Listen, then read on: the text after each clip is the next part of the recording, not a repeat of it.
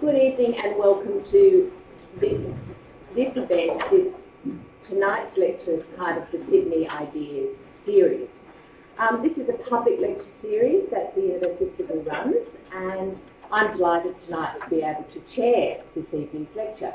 My name's Marion Baird. I'm Professor of Gender and Employment Relations in the University of Sydney Business School, and I also direct a research group we have called the Women and Work Research Group. Before I move on to introducing our wonderful speaker tonight, I would like to acknowledge the traditional owners of the land upon which we meet, the Gadigal people of the Eora Nation. It's upon their ancestral lands that the University of Sydney is built, and as we share our knowledge, our teaching and learning and our research practices within this university, may we also pay respect to the knowledge embedded forever within the Aboriginal custodianship of the country. So tonight, it's my absolute pleasure to introduce you to Gabriela Ramos. Gabriela is going to present a lecture tonight called Investing in Gender Equality for Growth. Once we've had the lecture, we will have some time for discussion and questions, but I have to warn you that we have to have Gabriela out of the building by 7:15. She and Andres have to get to the airport. They're on a flight back to Paris.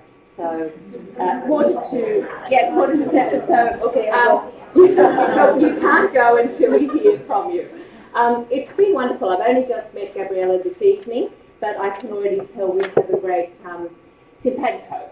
She's very interested in the sorts of issues we are, in how gender equality builds into the way in which we can have a productive economy as well as a productive society. And I think that's the really important aspect of the work that you're doing. Gabriela Ramos is Chief of Staff of the OECD and Sherpa to the G20. Now, many of us do not live in that world, so understanding what a Sherpa was something I just had to learn, and I've decided I need a Sherpa as well. Sherpas are wonderful people, very well organised, and they make decisions for the leaders of the country. So these are the people you really do need to be in contact with, and we feel very privileged to have you here this evening. In your position, and you've been in that position since 2006, according to your bio. I was deputy and then I was... Okay, so you're the boss even, right? That's wonderful. Gabriela has been advising and supporting the Secretary-General's strategic agenda to reinforce the impact of the work of the OECD, both at the international governance sphere and the domestic level in OECD member and partner countries. And of course, this is very important in Australia as we lead up to the G20 meeting in November in Brisbane, and Gabriela will be back for that. Gabriela developed the Targeted Policy Advice through the Better Policy series and the Getting It Right publications. It's worthwhile looking on the website because there are some very good publications there that are useful for our research area and really getting a broad understanding of the work that is going on. Gabriela also supports the Secretary-General when launching major OECD initiatives such as the Gender Initiative, the Development Strategy and the Skills Strategy, and is now overseeing new approaches to economic challenges, a whole-of-house reflection which started in 2012 to distill the lessons from the economic crisis and to upgrade the analytical frameworks that underpin OECD policy advice. I'd like to just say at that point, of course, OECD advice and publications and information is very central to the work that researchers do too, and we often quote the work, so it's very important to know how authentic and valid and reliable that research is. Previously, Gabriela served as head of the OECD office in Mexico and Latin America, where she promoted OECD recommendations in many areas, including health and education. Gabriela helped in the preparation of several OECD reports in Mexico, developed the OECD Forum in Mexico, and launched the Getting It Right flagship series there. I could go on with more of Gabriela's background, but I think at this point, and given the time, we really want to hear what you have to say.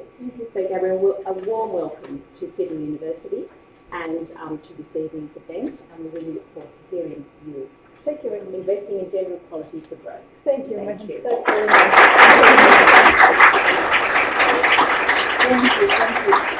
Thank you. This is really a very nice presentation, Maria. Thank you very much. Actually, I have to say that I am honored to be here. I'm accompanied by Andrea Schalk, who is the head of the Sherpa unit and who really does the work, and then I present it. But we have been traveling to Australia since you got the presidency, so we're very happy that you got the presidency, because we would have never got this privilege of visiting different cities, getting around. Today we just have 3 hours free, and so we have the luck of knowing a little bit of Sydney. We work very closely with Heather Smith, who is the Sherpa of Australia, and who works with your Prime Minister, and it's a she, which is interesting. Previously, we had also a she heading the Russian G20 and a Mexican she. So it was interesting that the 3 last summits have been prepared by a woman. Although the men also did very well, I have to say, in France and in Korea and in some other places. I want to share with you what we're doing in the context of the G20 on gender issues, because I think it's very interesting to try to gather these countries that are the major engines of the world economy to think about gender issues, not from the very broad perspective of all the aspects related to the gender's agenda, but particularly from the perspective of economic growth and economic recovery, because that's what the G20 focuses on. And we believe that if we manage to frame gender issues with an economic rationale, to build the economic case for women, you might have more chances than what we have had when you frame it in some other ways, as important, human rights or non-violence or rights of speaking. All these things are important, but they belong to another category. What we do at the G20 is really trying to look at the world economy and how we take advantage of all the forces we have to perform much better than what we have done. So let me tell you how we did it, because at the OECD, as Marianne mentioned, we developed the gender strategy. This gender strategy was just looking at how women perform in education, in employment, and in entrepreneurship. In the OECD economies, which are the most advanced economies of the world, but also in all the countries that we work with the key emerging economies, and so we were exactly looking what policies promote better performance of women in these 3 areas. We brought that then to the G20 because we believe that the shape of the global economy is really not in the best. Is not performing as we would have liked it to see. We are 7 years after the worst economic crisis, and we haven't seen a rebound of the global economy as we would have liked, or as we would have expected. Because and several of you are economists, you know that sometimes when you have these big economic shocks, the rebound is almost natural. But this has not happened. We're always, every quarter, looking at the figures, and sometimes they are very good, and sometimes they're very bad. They are very uneven. Some regions lagging behind really badly, like Europe. Some others doing better. Australia did better in the crisis, but it's not safe from the impact of what is happening in the international economy. The U.S. ups and down, very, very volatile. So we believe that there's need for a stronger action in terms of trying to look at the sources of growth that will really get us out of this very important shock that we have lived. So this is how we shaped it in the G20. First, what I'm saying, the growth bumpy and very subdued. Instead of really trying to have a strong rebound, what we are perceiving is that there are many forces that are dragging down the economy, and it seems that the impact of the financial crisis has been really, really hard and difficult to recover. There are many explanations of why the rebound has been so weak, and therefore there are many. There is a strong need to take concerted action to overcome these not very exciting prospects. Take a look at this. I think this is amazing because this is what happened to the world economy compared to previous episodes of crisis or of a downturn of the global economy. The green line is our crisis. Although I have many crises because I'm Mexican. but this one is ours. It's the world's crisis. The previous one are the crises in the advanced economies of the 70s. You remember the old shocks, and the 80s, where there was also a steep downturn. As I said, all of those were very strong shocks, but then you have a very strong rebound. In the 2000, in the financial crisis that we experienced, you have seen that there is no strong rebound, and it's very bumpy. It comes up and down, and therefore there is no way to recover what we have lost in terms of unemployment, in terms of productive capacities of the economy, and therefore this really requires a much concerted action. Some of the cylinders of growth, again, performing subpar.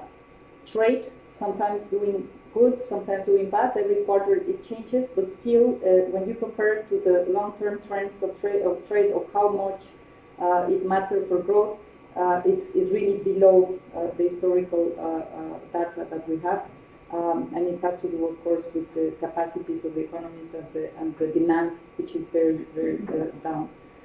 Fixed investment is not recovering. So there are many elements that are explaining why these perspectives or the growth perspectives are not getting into the good level. The social cost of the crisis, huge in terms of unemployment, in terms of long-term unemployment, in terms of unemployment of youth. There are many stories in this graph because these are the average, and the average look back. But if you start distilling how much different sectors of the population were hit by the crisis, the low skill, those that were working in the construction, those related to real estate, where they really suffer a great shock, is looking really not good. Europe, again, I think is one of the areas that is more worrisome. But still, in many other countries, the unemployment level is pretty high. And if you see the gray line, that's the OECD average, and it's 8%. It's huge. It's really very, very high. And the problem is that once you get these people out of jobs or out of market, to get them back, and to make sure that they do not, that their skills do not depreciate, or that they do not lose this connection to the productive activities, is very difficult. And this is something that is really worrying ministers that come to the OECD and the leaders in the G20, because this is going to have long-lasting scars in the life of people, but also in our economy. So this is the story. The productivity also lagging behind. It's again linked to the shock in the productive capacities, but probably also because there is a frontier, technological frontier, that some of these countries that we're representing there were facing. Australia, good enough, and Australia is one of the countries that we like to quote at the OECD for having done a good job in terms of the reforms that were implemented in the past decades, and that it shows it pays. So we always use Australia when we're trying to convince the French or the Spanish or the Italians to go through these very difficult reforms, because there is empirical evidence of how far competition reforms, productivity reform help increase the perspectives for growth and the output potential of the economy is shown here. It's pretty straightforward. It's flattening, so don't get very excited. Don't sit in your laurels, because reform processes are permanent, and that's the beauty, but also that's the difficulty, that it never ends. And then some of the additional challenges, because it's not only the question of getting rid of the impact of the crisis in terms of trying to again put the economic basis and the productive capacities in better shape, to get the financial system to start lending, to get the unemployed to get a job, to upskill those people that are out of jobs, The fact is that we are also facing some real challenges that are looming in the horizon, which is this aging of the population. In half of the countries in the G20, they will be experiencing a very increased drop of youth, and of course the cohort of older, the older population is going to grow fast. Look at the graph of Korea, which is amazing, because Korea now is one of the youngest countries in the OECD. Their population is young, but because of their demographic characteristics, by 2040 it will be one of the oldest. And so this is a real challenge because, of course, there is a steep drop in fertility rate. Korea is not favored by strong migration. There's no migration because the U.S., for example, is always benefiting from that. Their fertility rate can drop, but they will always have migrants coming in. France is the same. But if you see Japan or Korea or China, is really in pretty bad shape. Australia is doing well again. So it's a good story. But in terms of the interconnectedness of the global economy, the dynamics of these different economies, you cannot say, well, Australia is doing great and that's it. Because the fact is that you need to be interlinked with all of these other economies that are going to be facing these very important challenges.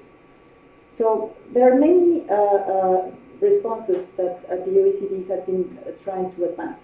Marianne mentioned the skills strategy. How do we use better the skills that are already in the market, and how do we do better to train our students to be much better prepared for the challenges of the economy? Knowledge-based capital. All economies can invest in the technological inputs that will improve their performance. The environmental strategy, of course, the green growth strategy. How do we build societies that are much more considerate to the constraints that the nature imposes on us? So there are many elements of the policy mix that we believe should be considered when you try to get out of this very, very difficult environment. And it's very difficult. I think that we all should be very aware of the fact that there have been 7 years. And even if you don't feel it, we live in Europe, Andreas and I live in Europe, and we see it every day. The deterioration of the social fabric, the heaviness of every quarter getting to see that you're still in the red numbers, so that the family doesn't find a job is really heavy, and that's why I believe the work of the G20, whatever the G20 can do, is really important. One of the aspects that we believe could contribute to to answer some of the challenges is the gender economic empowerment, or the economic empowerment of women. And why do we think so? Well, it's pretty simple. You have half of the population of the world economy that is not being utilized in its full potential, and that's a fact. I was telling Andreas that when I go to Mexico and I said, yes, we need to get jobs for women. We need to get them in the labor market. Some of my friends said, like, don't help me, I'm fine. Okay, but let's make it an option. If you want to be home, it's because you decided to be home. But not because it's so difficult to conciliate the family life, your children, your husband, that then the market is just not recognizing the needs of this very special section of the population that have different needs. And therefore, if we really want to take advantage of all the resources that the economy has to be productive and to be healthy and to be sustainable, then let's take a look at what are the obstacles that are preventing so many women to participate in the productive activities and in the growth process of their countries. So we started to look what would be the ideal world in which we try to equalize the labor participation of women in the G20 countries. And it's amazing, because this is the gender gap in labor force participation for the age between to 64. And what you see there is that you have a very varied, it's very uneven. In Canada, you have 7-point difference in terms of how many men you have in the labor market and how many women you have. So it's about 80 against 73. not that bad. For Germany, it's 10%. In the other extreme, you have my country, who's not doing very well, with 30 points difference. Turkey with 45. Turkey it's also worrisome because it's one of the countries that have experienced a drop in the participation rate, which is not the case in all the other economies. Historically, they have very different experiences, but Turkey it's a case in point to see what is happening there.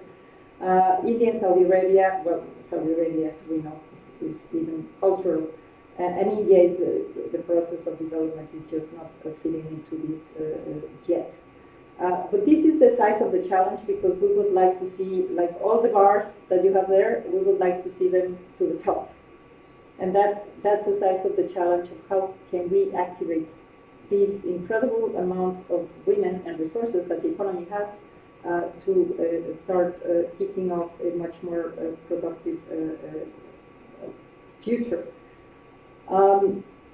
It's interesting to note also that according to our gender strategy, in all the countries of the G20, and not only the G20, which are the major economies, or the OECD, which has the more advanced economies of the world, but in developing countries and low-income countries, in middle-income countries, there has been a very steep increase of education levels of women everywhere.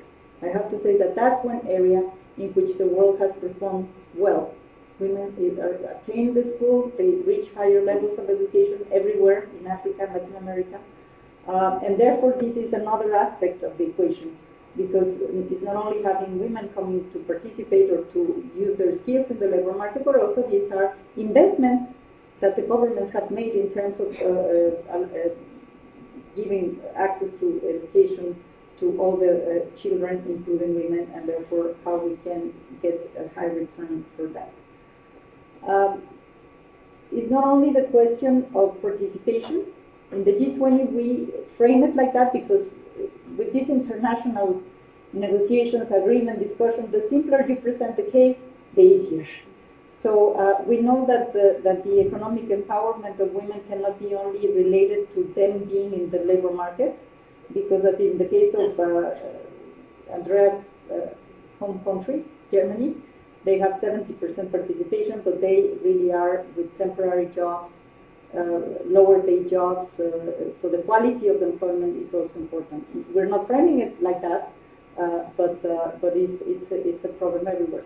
And I have to say that in all the G20 countries, there is a very big difference in terms of the wage gap for men and women, and the quality of jobs and the accessibility of those jobs. And it has to do, as I said, with the very different needs that women have in terms of their lifespan and their necessities and the systems that should be in place to support their higher participation.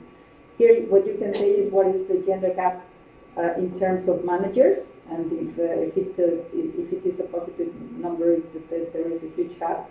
The gender pay gap everywhere, positive. We would like to see more negatives. And then you have the gender gap in the proportion of the population who reach tertiary education. And there is where you start seeing more negatives, which means that women have higher education level than men in some of these countries. And it's not that we want to beat men, but the fact is that it's a reality that in the education field, women are more and more represented. One of the big challenges, even for the gender strategy of the OECD, is that documenting what the perspectives or what is the performance of women in the entrepreneurship is a little bit more difficult. And we need to do much more research there. You spoke about using the OECD analysis. I think that we would also be very happy to know that Sydney University has gotten into this question of documenting and trying to follow up more closely how women perform in the business sector, not only in terms of access to financing, in terms of growing companies, in terms of managerial skills, all these elements that we have documented for many firms, but that it seems that we still have some gaps in terms of understanding the gender dynamics in this area. Here, what we have is the percentage of firms with female participation in ownership. Some improvements, but still not great. And then percentage of firms with a female top manager. And there are some that are like this. No? Some of these areas are nothing. Thank you. No, it's really very, very low. So these are the facts. And so what we have been trying to do at the G20 is to see what these countries can agree together to try to improve these conditions and to try to take advantage or better advantage of women participation. And we were very pleased to see that the Labour and Employment Ministerial of Melbourne, that happened just recently in early September, all of the ministers agreed that they would reduce the current gap in participation by 25% in 2025. This is very different. As I told you, for Saudi Arabia, reducing 25% of their 60% gap is huge. For Canada, it's going to be more difficult because 25% of 7 is really very difficult. There has to be with behavioral understandings and regulations, but it's more complicated. But what is interesting is that this very clear, straightforward, well documented, because we started to do a lot of work in terms of analyzing how would this impact if we consider the labor force and the gap, or if we consider the employment level, or we consider. So we found that this definition is very straightforward, and it takes into account that each country would need to take the decisions they have to take. For some countries, it would mean changing the tax law and stop penalizing the second earner, that usually is women, and that happens. From some other countries would mean to really widen the child care facilities. That is very important. For France, that wouldn't be the case. They have the flex system. So the beauty of this proposal is that everybody does as they please. But the fact is that by 2025, they are committing to reduce the gap in labor force participation by 25%. And I think, as I was asked to present this point in the meeting of the Sherpas, and I told everybody it's ambitious, but it's feasible.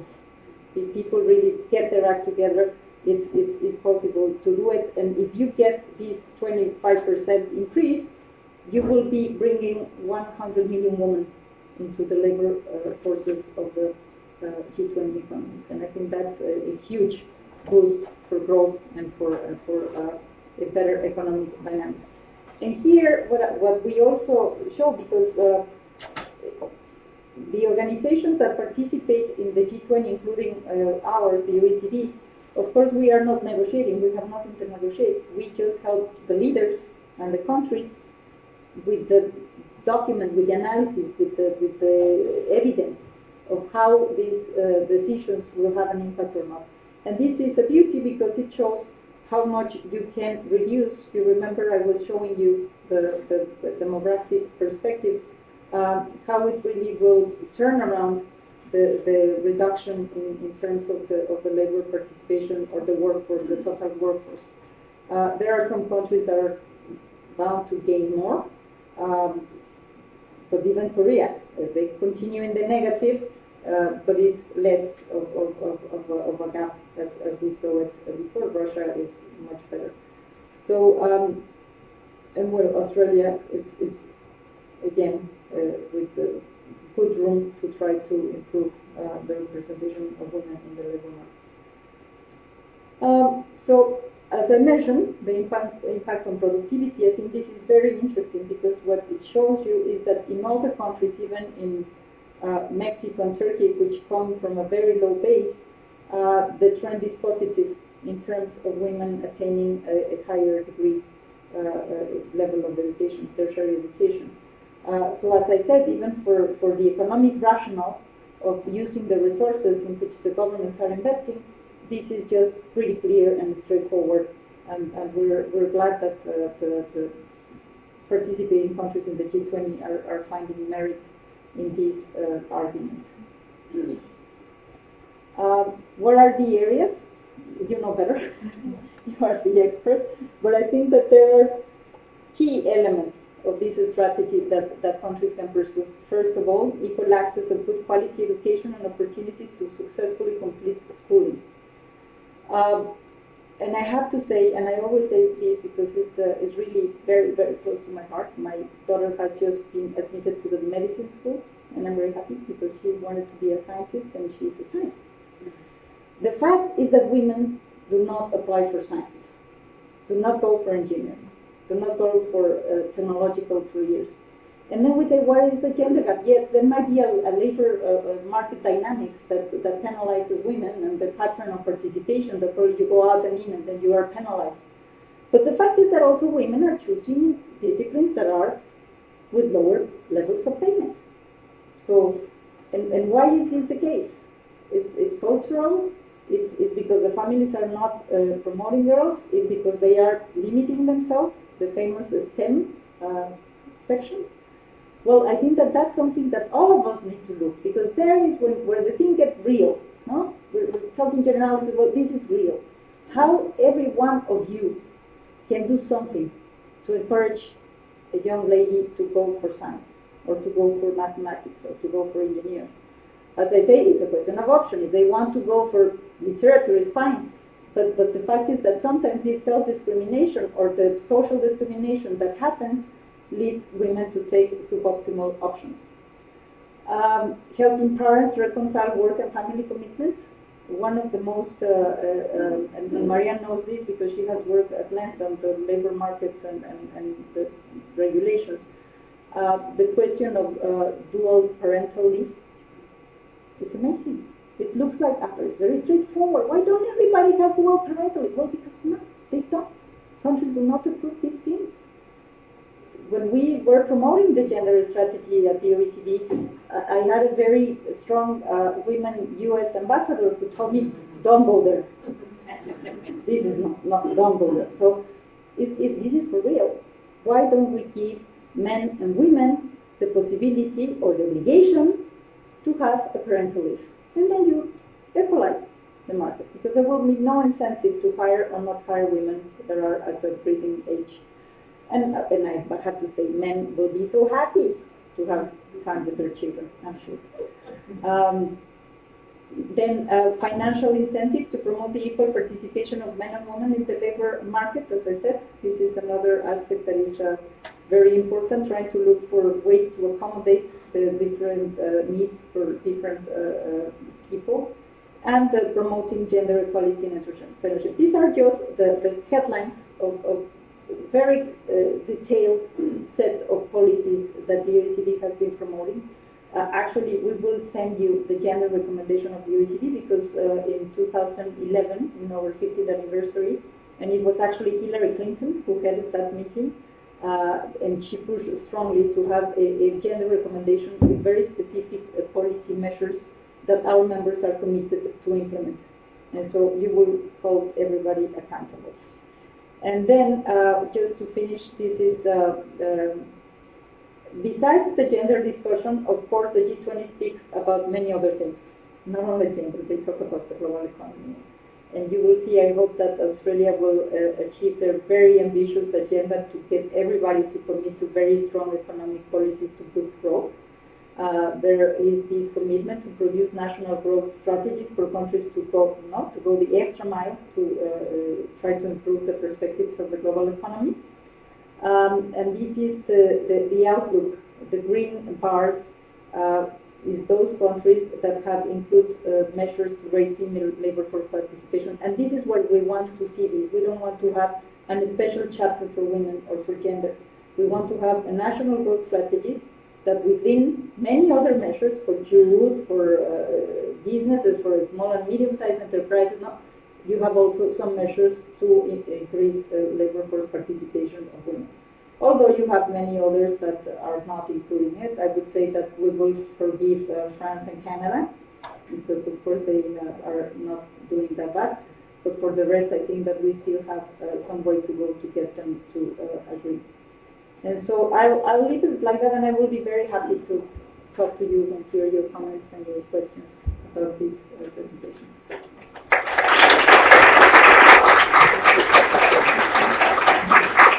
Thank you, Gabriela.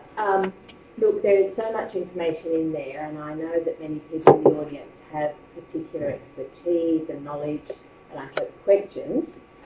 You've probably just touched on a number of issues that people would like more information about and maybe some discussion about, and I think it's now time to open it up for that discussion. Is there anyone who'd like to ask the first question or comment? My name is Africa Zanella. I am actually on the expert panel of the Sustainability and Climate Change for the C20. So that's why I happen to be a social scientist, very fortunate position to both I'm an economist as well as a psychologist. So in that capacity, I had just come back from another conference and another forum whose title seems to suggest addicted to drugs. Now this is a continuum of what is happening in terms of, I came up here and I knew what you were going to begin to say, that for 7 years now or more, we're going through a very sort of stagnant global economic growth.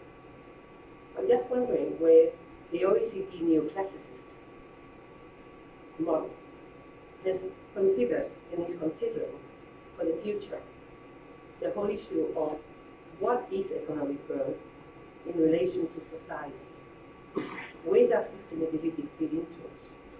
Where does environment, for example, Maynard, the classical economist, he himself didn't believe that we could have unlimited growth.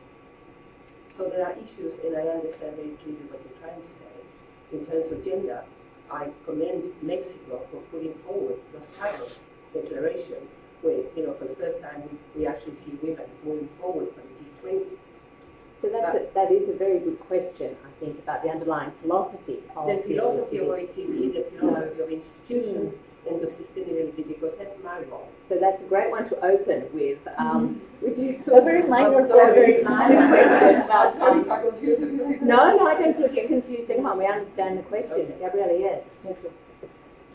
Well, actually, I was not prepared for that question. Now, let me tell you.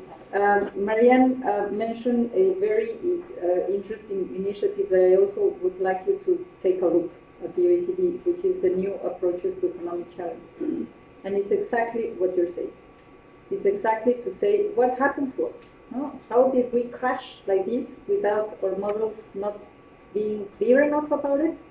Or we not wanting to change our models, or our assumptions being wrong in terms of how growth operates and gets itself going, and to learn the lessons of the crisis, because we all know that there were many decisions that did not only prevent us from this failure and from this big accumulation of imbalances at the end blew in our faces, but that it did not incorporate these other parts that you are making reference of, which is the environment and climate change. And more importantly, another area in which the OECD is working pretty strongly is the inequality aspects, because the truth is that yes, we got a very strong period of economic expansion that did not trickle down to everybody, which was really concentrated in the most, in the highest income deciles of the population. And so we revisited all these neoclassical models. We revisited the fact that without acknowledging it, we were favoring one dimension of economic growth, which is the efficiency dimension, the productivity dimension, the technological dimension, without recognizing that growth and well-being is multidimensional. And then it gets very complicated, because having GDP as a reference is pretty straightforward and nice and clear. And when you say, well, yeah, GDP, but what about the other dimensions? What about getting yourself away from the average citizen that does not exist?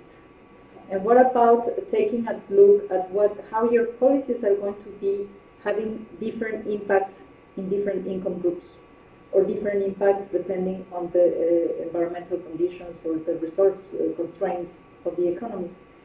So we are in the process of building an agenda that first it's getting beyond GDP, the well-being agenda. And again, this is the question of how do you put people at the center of economic policy and not only these very big macro indicators that we used to have to inform our decisions. And therefore we have developed the well-being indicators and the Better Life Initiative. And I invite you also to get into the OECD page, www.oecd.org. You go to the Better Life Index, and there is an interesting exercise that we hope is going to inform our countries and the world, because we couldn't do a composite indicator because we would have to give weight to the different dimensions, and that's not possible. You might value health more than education, or you might value personal security more than, or social connection, or subjective well-being, and so it really depends on you, and it depends on the country in which you live, which aspects of this equation do you value better, but at least to put them all together, because there are 11 dimensions in which income is one, not the only one, that is, has always been, but you have all these other dimensions, environmental concerns, health, education, social connections, many elements, and we're even trying to capture cultural issues, which is very complicated. Very complicated because the reality is that the OECD has also been well known because of the rigorosity in which we treat the information. So it's not as simple to say, okay, let's now move to subjective well-being, or let's do something based on perceptions. It's very complicated, but we are trying there. And the other aspect is the inclusive growth strategy that was born also from the new approaches to economic challenges.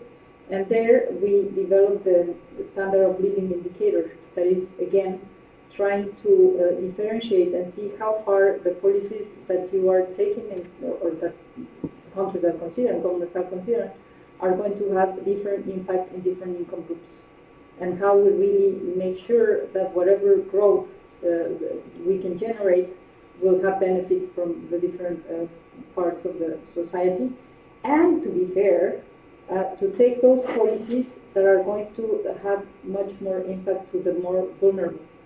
And then you change the equation, because it's not only dedicating resources to education, which is very easy. You know, everybody said, let's put more money into education.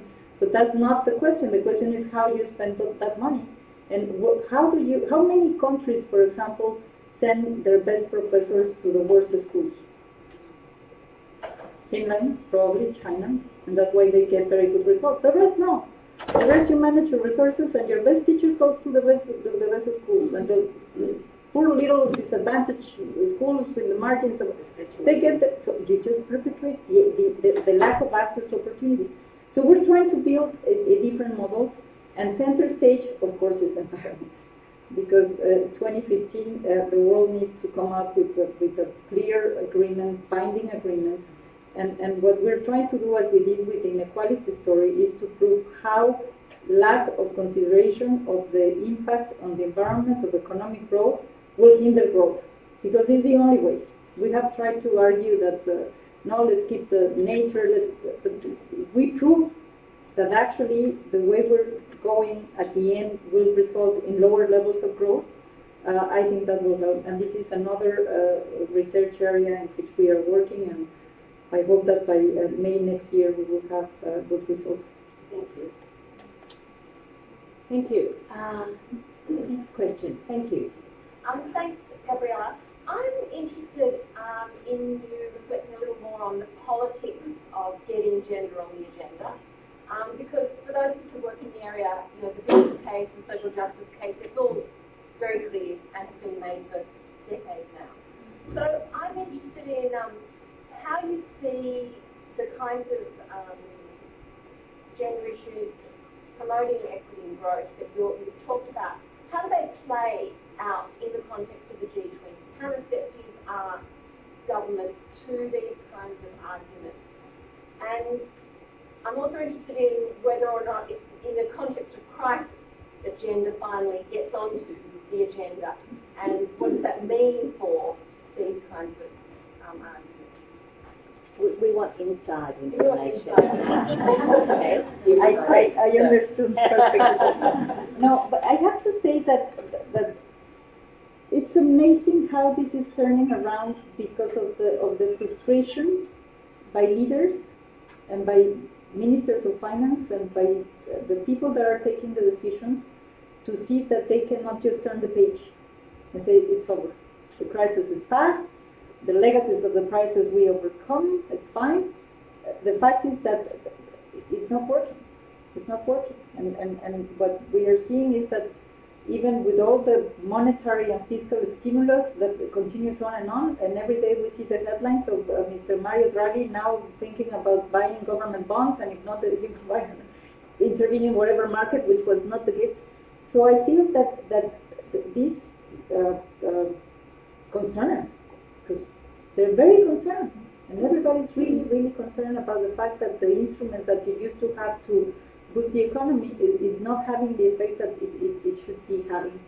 Of course, because let's face it, it was a synchronized crisis. I said that I was Mexican living in crisis, but when Mexico went into crisis, there was always a pulling factor because the international environment or the international economy was strong enough to buy cheap goods from Mexico. This time is synchronized. So I feel that has helped to put this emphasis, to say we will do whatever it takes. No? And in the whatever it takes, women is a very interesting tool. And they just realize, oh my God, yes, we have this amazing asset that is there, that we have invested in it, and let's just mobilize it. So I have to say that the response has been very interesting. Very interesting. Plan B. So I'm wondering about how that plays out, with the kind of with all else let me tell you, I think that you have very strong champions, and as usual, if you have strong champions that are respected, things work well. President Obama came very strong to say, I want a very good outcome from this discussion in the G20. And so, if the US is saying, let's do it very strong, the Australian Sherpa is fantastic, and the Australian government has also put its weight back, and if the presidency in this grouping has a lot of leeway and a lot of power, and the Australian presidency is convinced that this is a very important agenda, so I have to say that they managed to move it forward. There are inside stories which are very interesting. I have to talk at length with the Mexicans. Because they were, of course, it's politically correct. Nobody would say, I don't like that, what's the stupid agenda you're developing? Nobody would say it. But there are some that are like, okay, do we need to go for this? Okay, let's do it. I think they're starting to see that it's value in it, and I know that President Peña Nieto now he established a quota in Congress, and this is very, very controversial. But he did it, so you see that there are people that are moving. It was interesting because in our discussions with Russia or with Germany, they say, I don't need that. We're fine. 70% participation, why are we talking about this? And then you get into the nitty-gritty. Yeah, 70%, but sorry, what is the quality of jobs? What is the gender, the payment gap? What is the... And so, but now I think that Germany really got into the substance. Russia is, okay, they were the presidency before, they are not going to be stopping this. Saudi Arabia, I don't know how, but they joined it, even, I suppose it's, lots of this is also not wanting to look that bad. I think that they have real challenges to implement a target like this. It's just huge. But they are on it. And we were listening to a very interesting presentation by the Saudi Sherpa saying the kind of policies that they're trying to pursue, which is really very encouraging. China less interested. China is not interested. I think that they joined the consensus, but it's challenging because it's difficult to understand what you really need to do, because it's a target. It's very complicated. They would prefer to just sign a declaration and say we will do whatever. When you put a target, and when you ask the OECD to monitor the target, it's worse because we will get a very simple base, and then we will see how much countries are doing or not. But at the end, they joined. They joined you will see the way it's drafted tells you where the difficulties were, but because instead of saying the ministerial declaration, and instead of saying we commit to close the gender gap in labor force participation by 20-25%, it says something like we commit to use this as a reference for action. It doesn't matter. I think that it's very good that this is happening. One thing is to agree, another thing is to go for it and to really deliver. But one very good development that I feel is thanks to your Sherpa and to the Australian presidency, who Australia has always characterized itself by being very pragmatic, is that they're putting monitoring systems to the commitment, not only on gender but in the national growth strategy. They are asking us to assess how much this or that measure will yield growth or will yield the results that we want. So we believe that if we manage not only to get numerical targets, which are very strong, but if we put the system in place to continue monitoring and to establish some kind of peer revision, we might make progress. And so I'm very enthusiastic about it. I know that it's very complicated. I know that even when you take the good decisions, you might lose the impact because of bad implementation. But just focusing the mind, I think it has been a huge outcome. I hope it will be, and I invite you to look for the summit. I hope there will be no surprises, but now it's very well on track to be approved by the leaders. And then, well, it's also for all of you to help the G20 accountable. Thank you. Yes, that's the best. Yes. My name is Emma, so I don't have a background in sociology, but I have read some evidence which people who are on the street and it comes back to this equality and employment issue. I mean, it's not that women are entering lower paying fields, it's that fields that have ended up being dominated by women or have an increasing proportion of women then become devalued. So the examples are biology, as women started entering biology, became less valued as a science. Or I've heard that in Russia, most of the doctors are women, and compared to the rest of the world, they are paid very poorly, even though they have to go through the same standards as men. But it's not the respected government job. So there's cause and effect here. What I'm saying is, these targets, how do you then get the cultural change that values women's contributions rather than having the kind of bland vision, bland deterministic happy? How do you bring cultural change to pragmatic change? I don't have an answer.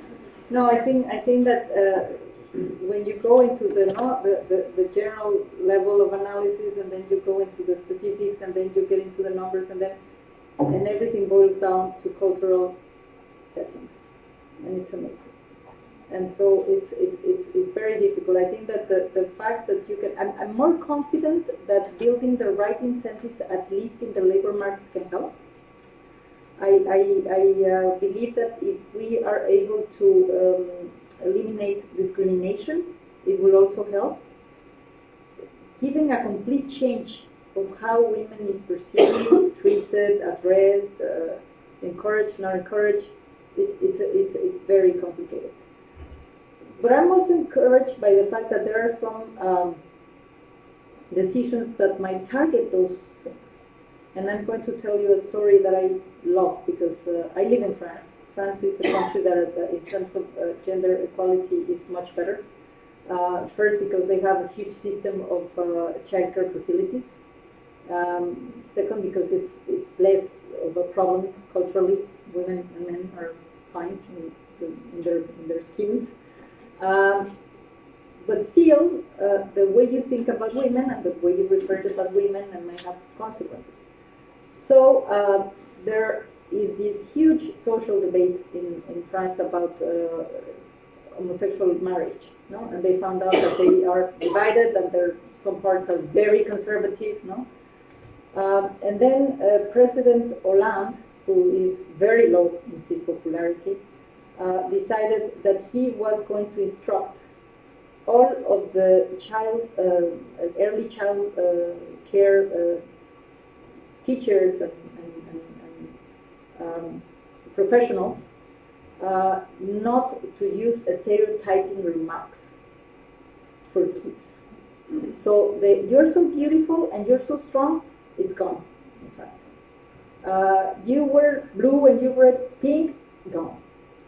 Don't play football, beautiful dog, it's gone. And it's amazing because it created such a discussion in the very conservative section of the French society. It was almost like, oh my God, he's denying the sex, no? He's going to turn women into men and men into complete. The other part was like, this is perfect. It's perfect. Women can be strong and men can be sweet. Why not? But then I was in this dinner, fantastic dinner, because it was of a group of moms and dads from the school of my children. And I was in the kitchen, so I was not listening to the discussion. And everybody was complaining totally about this thing of a man, because of course then you get all these, the problem when you get into this level of almost religion is that there are no rational arguments. If somebody gets the rumor that your children is going to become a man, then you take your girl out of the school and you're so scared, and that happens. People didn't send the children to school. So I was in the kitchen with my friend who is very avant-garde, no? But we went with the parents of these that are more conservative, and they were very critical. And then somebody said, "What do you think, Gabriela?" I said, "That's fantastic!" And I was like, "Oh my God." Okay, let me explain. No? These are the kind of things that you need. And then it's a change of mind. And I don't refrain myself to tell my daughter that she's so beautiful. But I also tell her, you're very smart. You can do it, and you're very strong. And you want to play football? Go and play football. You see, it's a question of options. And at the same time, let's do the gender policies a human policy. Why men have to fight all the time? There are men that doesn't like to fight. There are men that like to dance. And then when you send them to the ballet school, the poor kid is just all the time being harassed. So, you know, I think that if we manage to get this stereotyping out of the way for men and for women, for every single individual to be happy and do whatever they want to do, I think we can overcome this very important aspect. That will raise a couple of more questions, I'm sure. So, fantastic. We have about 10 minutes, so keep questions short as possible. Thank you. And then, yeah.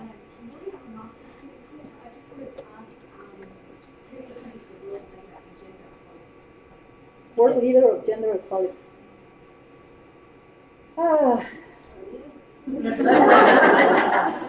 Who? Our Prime Minister is the Minister for Women. Yes. Iceland is calling that pass. Yeah. You meant country. I was thinking about a person. Did you mean country? If it is a country, I think it's Iceland. You're right. Who else, Andrea? It's an interesting question, isn't it? Because look at Sweden. Norway. The Norwegian. They're fantastic. but they're not part of the G20, are they? No, but they're part of the OECD, and because we get the best practices from our country. I was wondering that. We Okay. put the Nordic So the side. Scandinavians. It's true because talking about the cultural implications, and I was talking to the Canadian Sherpa, who is also very strong on this gender target, the dual parental leave. He was telling me, oh yes, 20 years ago in Canada we established the dual parental leave, but I never took it because I was crazy with 20 other things. And then the ambassador from Norway to the OECD, she told me that since ever they have had dual parental leave, and that men that doesn't take it are badly seen. So socially, they are like, you're not, it's terrible. So the Nordics. In terms of figure, I think that Hillary Clinton is doing a pretty good job. in terms of documenting, in terms of fundraising, in terms of helping to understand better the dynamics, not only in the U.S. but in Africa and the developing countries. And she actually was the one that came to the OECD and said, why don't the OECD take a look at the economic aspects of gender empowerment? Nice question, thank you. Here, and then here. My name's Lynn. I guess a follow-on question about cultural issues. Specifically about Japan, because I guess the Japanese Prime Minister has been very public about the role that gender is going to play in their economic recovery. And I just wondered if you had any comments on that, given the You're doing fantastic questions, guys. Well-educated group. We rank high in education. You know, the fact is that it's really encouraging to have the Japanese saying we need our women in the labor market. We need our women to contribute. We need our women, and after 3 decades of stagnation, almost. I mentioned the champions. Japan has been champion. And therefore, if Japan is coming to the G20 saying Abenomics is also womenomics, then people start saying, well, they're getting real. I think they have huge, huge cultural challenges. And it's not only because, again, it's not a gender issue. It's a human being issue. The way the economy is structured, the way the labor market works and operates, is very demanding and taxing, and therefore for men and for women. So Japan would be a fantastic place to see how far, through gender politics, they could improve the work-life balance for everybody.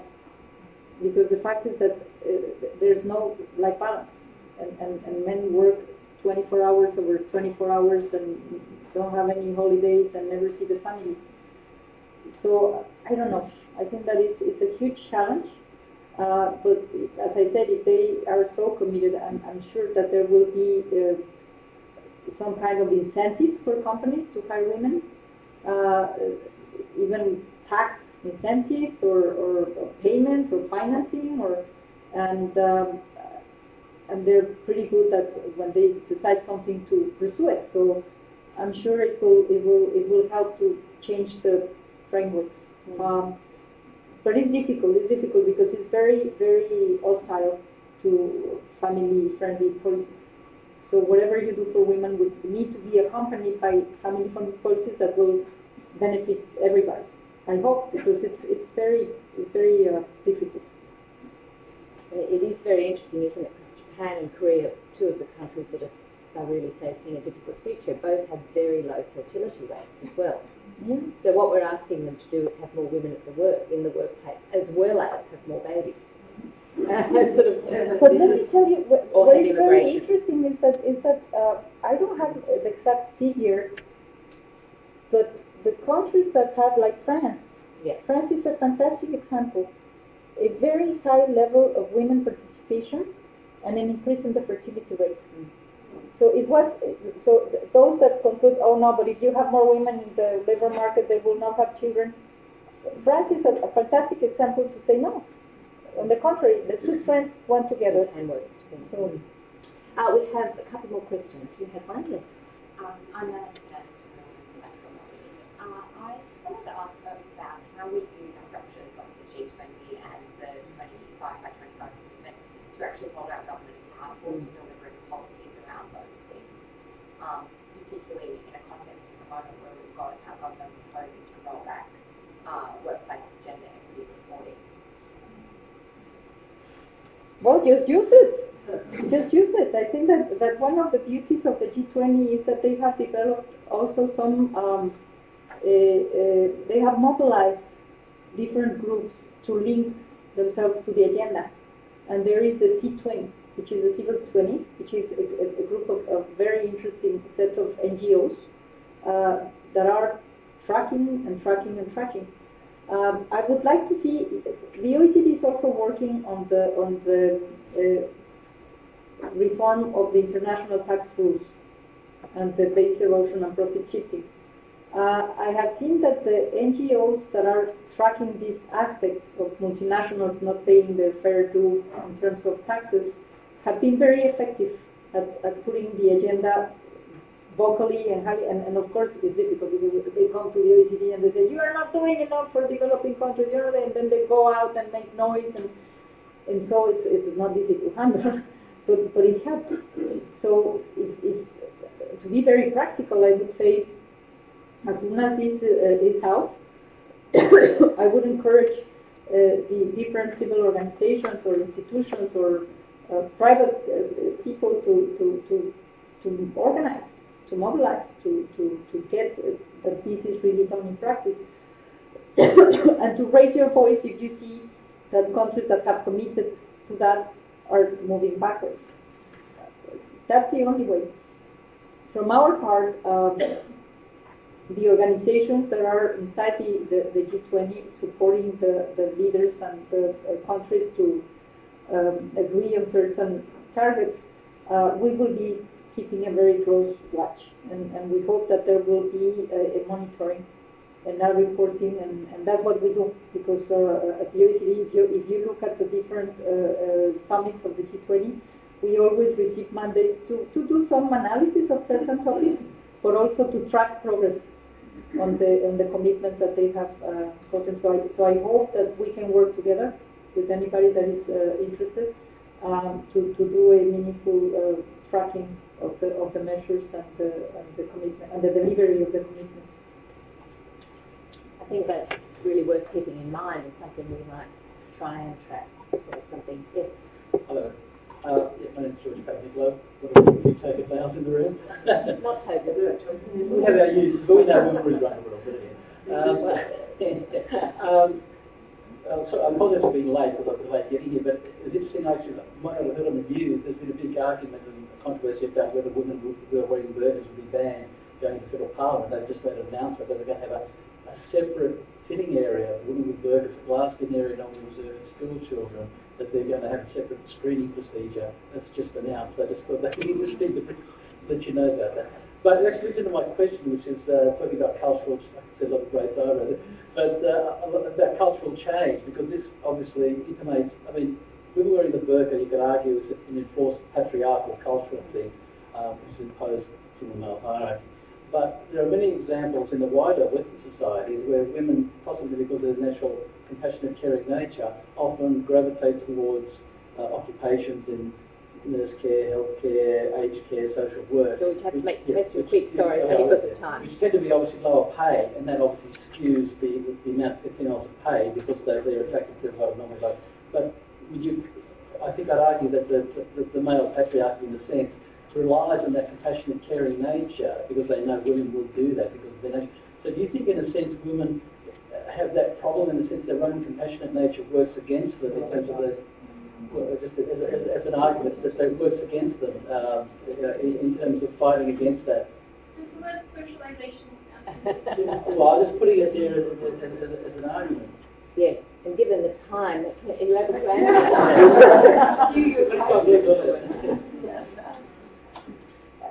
Actually, I think that there are many people in the public that will be much better at answering this question, because I'm not really I'm not very on sociological issues. Well, intuitively, personally, I think the passionate, compassionate characteristic that is applied to women is a stereotype. I think it's completely, you have very compassionate men, and you have very harsh women. So I feel that, I don't know, I think it's my intuitive idea, I don't know, but I think that it's exactly the way you portray human beings almost in a category that should not be fitting everybody.